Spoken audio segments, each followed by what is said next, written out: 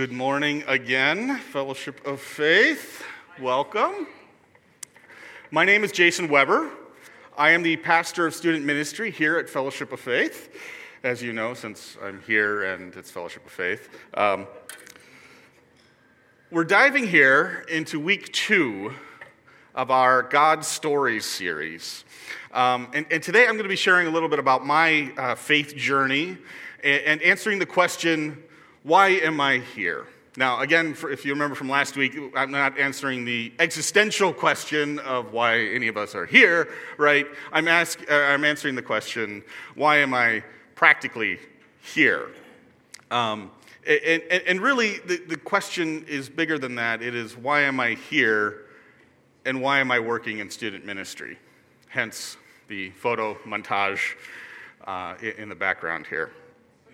Now, there are a lot of contributing factors that go into my faith journey, but I would hope that the singular overarching reason would be generally self-evident, given the title of the series, God Stories, right? So, God, right? And rather than walking you through a full-blown autobiography this morning, because frankly, it's probably going to be boring for you, my intent today is rather to share a faithography of sorts and hitting on the main points of my journey of faith. And as with many people here, I'm sure, spoiler alert, life did not go quite as planned, and there have been many twists and turns along the way.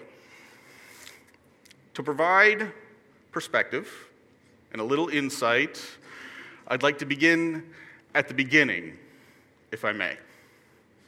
Not beginning of the Bible, of course, but my beginning. I was born in New York, in a suburb just outside the city, to a pair of Lutheran school teachers. When I was just a toddler, we moved to Hong Kong. My dad had a 2-year contract with a Lutheran school there called Hong Kong International School. My parents actually ended up being in Asia for almost 3 decades. We'll circle back to that in a second. So I grew up in Hong Kong.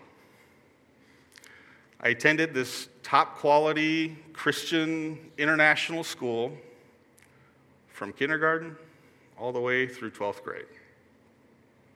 And all in all, life was pretty normal. School,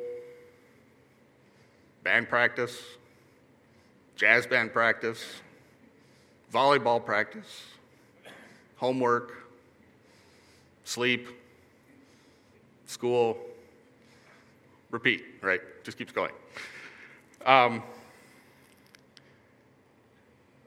We went to church on a regular basis, basically every week. I mean, technically my parents were missionaries/teachers there, so, it made sense that we plugged into the church there. We prayed before meals. We did occasional family devotions. We did all the normal church activities, Christmas, Easter. One year I even went on to the National Youth Gathering. It was an experience. And generally speaking, most people would say that it was a pretty typical Christian upbringing. Here's the thing. Even with all that Christian activity, even with all that Christian involvement, my parents' faith never really took root as faith of my own. Now, I don't want to assume that everyone knows what I mean by this, so let me try and explain it from my perspective back then. Sunday morning services were just something we did. It was expected of me. It kept the peace, and typically I got to hang out with my friends afterward, and nosh on good food, so it was worth it. Sure, I wanted to be a good person. I was following the golden rule, treat others the way you want to be treated, right? But there really wasn't much else to it. Now, don't get me wrong. I have nothing against God. I had nothing against God. I just wasn't a connection on a spiritual level. I didn't really see why. The reality was, at best, and so this, again, this was just occasion. God was the clockmaker of the universe. He set it up, wound it up, put it all into motion, but generally speaking, was not in the midst of it. A classic term for that is a deist. The idea that God is in charge, he was actively engaged, that he was interested in me on a personal level, that he had a plan for me. Meh. I didn't buy it. And I didn't need it. I had a solid plan of my own by the time I graduated from high school. College, get married, work, retire, kick back and enjoy the rest of life, right? I mean, totally solid plan. Come on, what's wrong with that plan? It's a good plan. Yeah, I was 18. What did I know, right? The world was my oyster and I was invincible. Well, how many of us, knowing what we know now, would want to go back and smack our teenage selves upside the head, hopefully to get some sense knocked into us? Yeah? Good. Okay. You're right there with me. Good. So I headed off to college, secure, probably even a little smug, thinking, all right, this plan thing's coming together. Thank you, A-Team. Yes. Now, knowing what you know, and probably many of you have experienced this along with me, any guesses as to how my faith journey went when I went to college?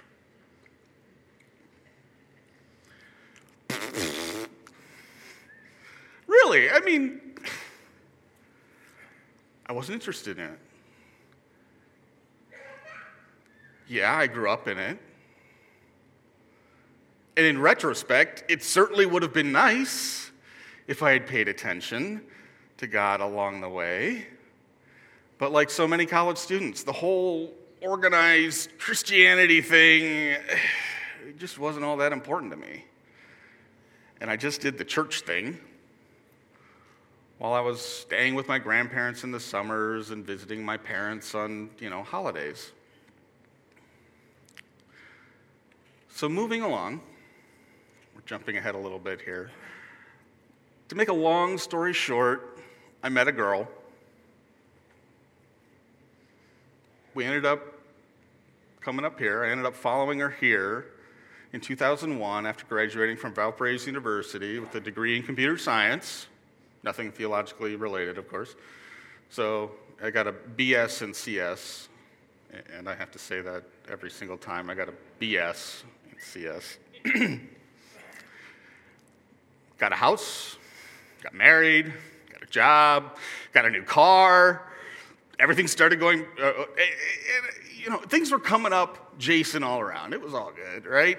I even started going back to church somewhat regularly, but again, it still wasn't the spiritual connection. It was just sort of the expectation, right? Things were going good. Fast forward 5 years. The fall of 2006, my wife told me that she had fallen in love with somebody else. Now, the specifics as to why our marriage broke down are many, but allow me simply to say here, there's plenty of fault to go around. And I shared this piece of my story not to generate sympathy or to cast judgment, but because this event became the underscore italicize pivot point of my entire life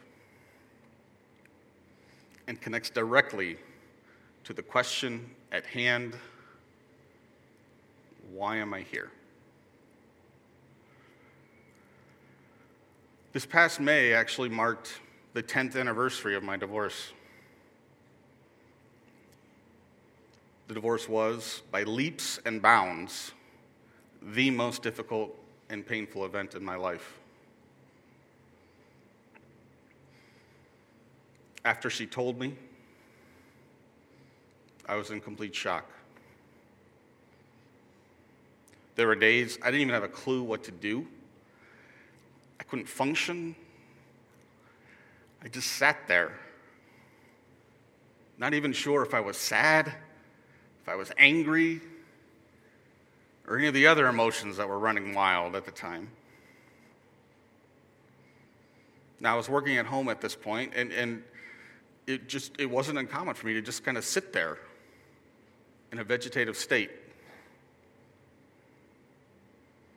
I didn't even tell anyone that anything was going on for a week.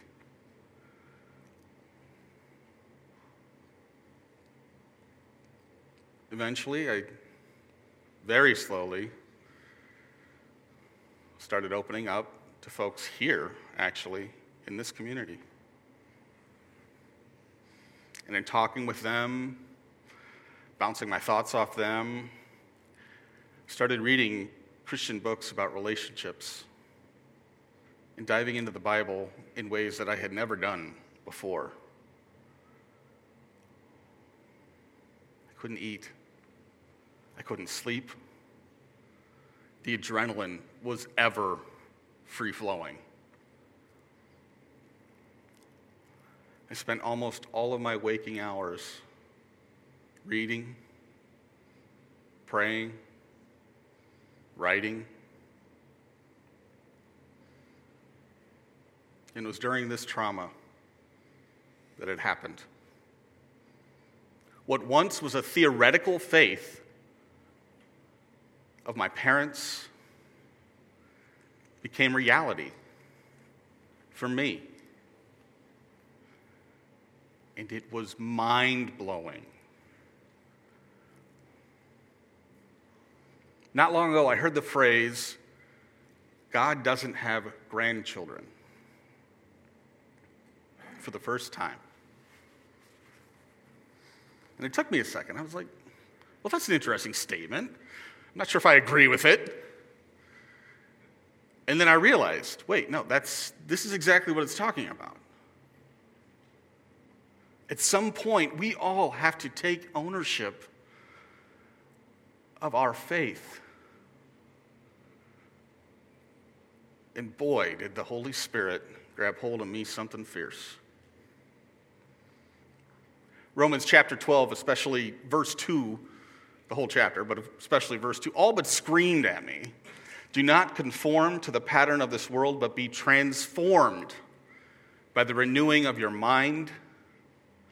Then you'll be able to test and approve what God's will is, his good, pleasing, and perfect will.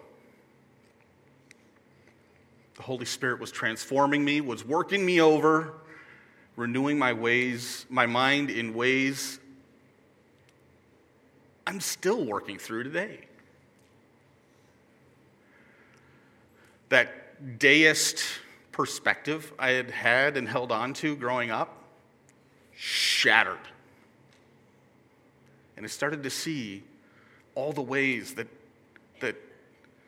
God had worked in my history, in my growing up, preparing me to get through this moment.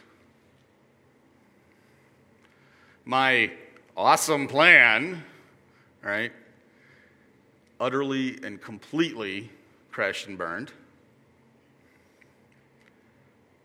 And even though life was a royal mess, God obviously had known how things were going to play out. And I could do nothing but trust that he had a plan moving forward. The light in the darkness. If only I would actually let him lead. So obviously my plan hadn't worked out very well. So I did. After a few years of healing,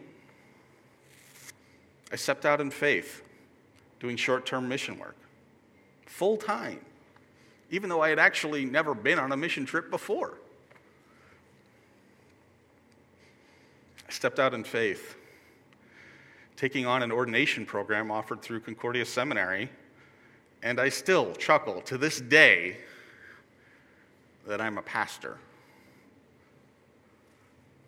Furthest thing from my mind growing up. I most recently stepped out in faith when the principal of Faith Lutheran High School asked, "Hey, could you teach a senior theology class?" Sure. And there are tons of other ways that I was asked to step out in faith, not having a clue how things would play out, but knowing that God had me.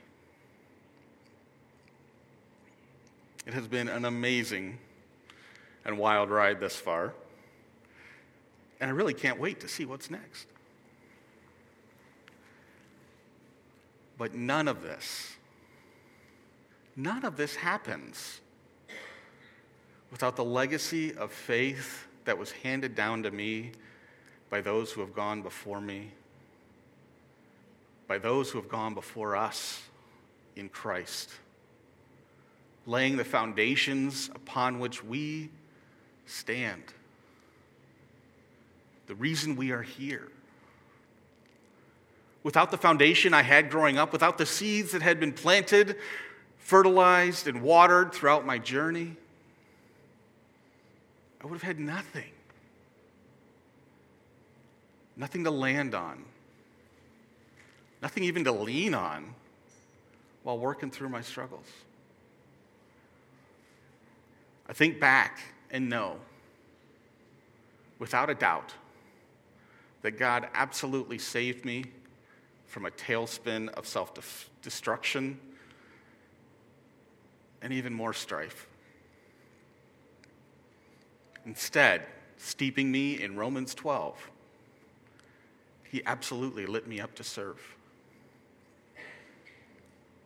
This is why I'm here. Continuing a legacy. Laying the foundation of Christ in hearts and minds of others, and especially our students.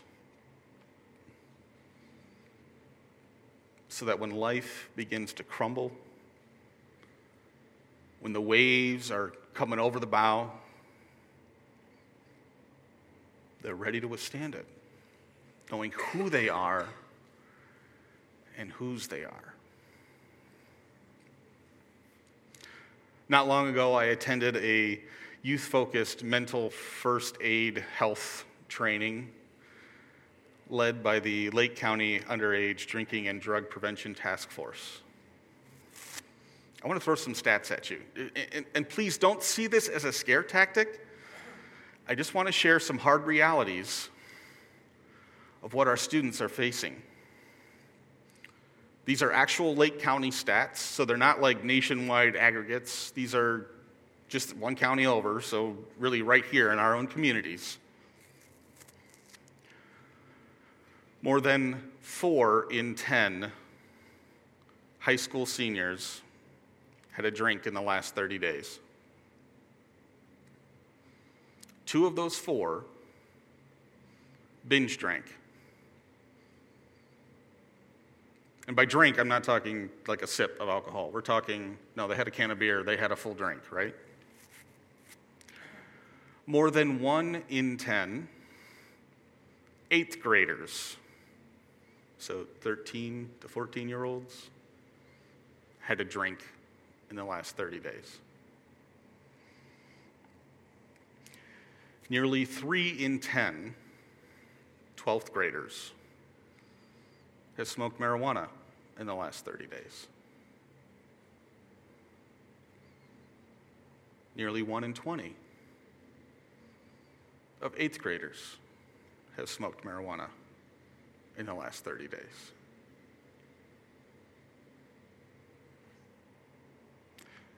Depending on which study you look at, suicide is either the third or second leading cause of death in adolescence, behind accidents and homicide. Think about all those sources around us now, shaping the identities of our young, beyond parents, beyond school and classmates. Of course, you got all the media, right? The TV, the movies, magazines, social media. Is it any wonder that our students are struggling and turning to substances and self-harm?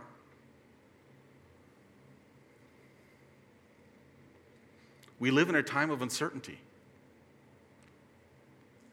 But when we anchor ourselves properly and surround ourselves with a community of support, we can withstand whatever life throws at us. We can be certain of some things. Forgiveness and redemption in Christ, our identity in Christ as loved children of God.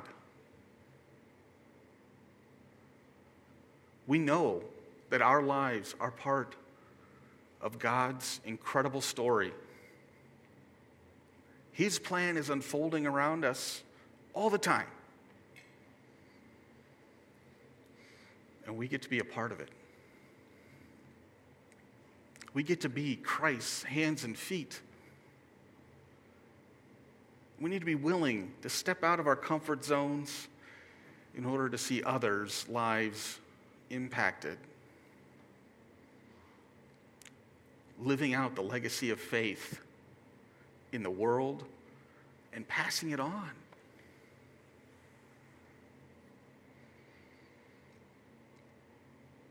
This is why I have such passion for student ministry. Yes, raw biblical knowledge, absolutely important. No question. But it only gets you so far without the connection, the relationship with Christ, of course, and connecting into a community of believers. Now, our ministry, understand, it isn't a once every now and then if we, feel like it. That's not our approach. And it's why our incredible student ministry team of volunteers spend so much time with students. Sunday mornings, Sunday afternoons, Sunday evenings, retreats, mentoring, mission trips, social media. Always connecting. It really comes down to this.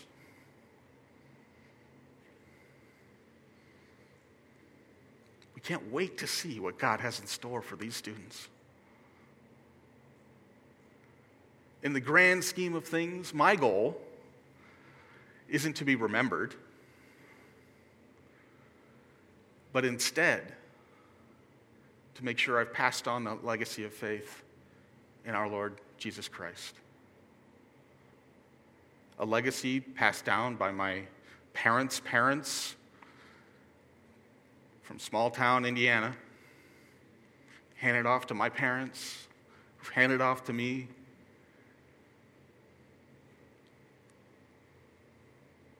It's incredible to think about what 30 years ministering in Asia has done, what kind of legacy that has made, but also the legacy we have here.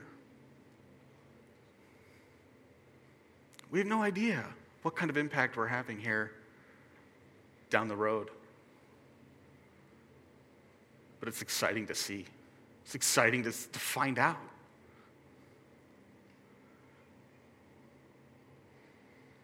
There's this line from an old Russell Crowe movie, and it is old, believe it or not. It was 2000 when it came out, so it's a little disturbing to think about that. And yeah, I'm getting old. It's a movie called Gladiator. This quote was rolling around in my head as I was, as this message was coming about, and the quote is simply this: "What we do in life echoes into eternity."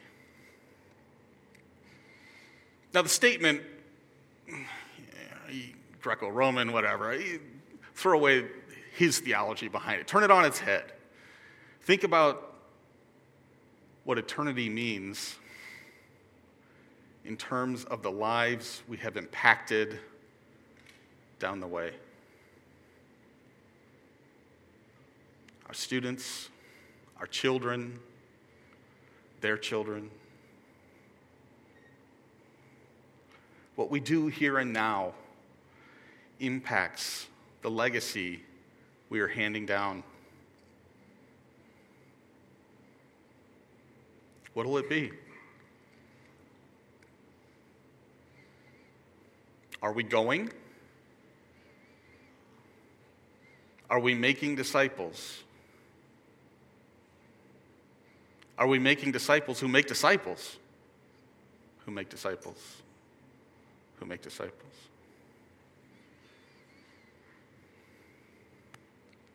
My story is not unique in the big picture sense that God stepped in and saved me. Stacy shared with us some of her story last week, and we get to hear several more stories coming up in future weeks. And these stories remind us that God is far bigger than we can imagine, while also helping us to see that He is just as much in the details. Maybe there isn't a pivotal moment when everything changed for you. Awesome. I pray that you can still see purpose in these stories. Likewise, maybe something in my story resonates with you. Let it. Let it spark something.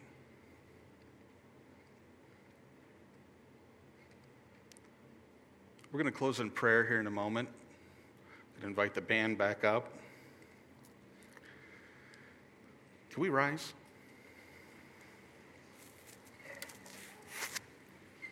Would you pray with me?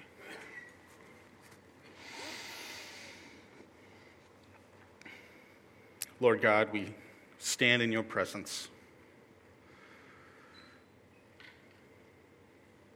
We are here because of the legacy you left, having taught your disciples, having shared your love, and having saved us from sin, the devil, from ourselves. Lord God, for all those times when we have wandered astray, for all those times when we have ignored you, we haven't looked to you, we haven't known. Lord, forgive us. Forgive me. Lord, for all those who have stories, let them share. Let them share the legacy they have experienced so far. And Lord, continue that legacy into the future.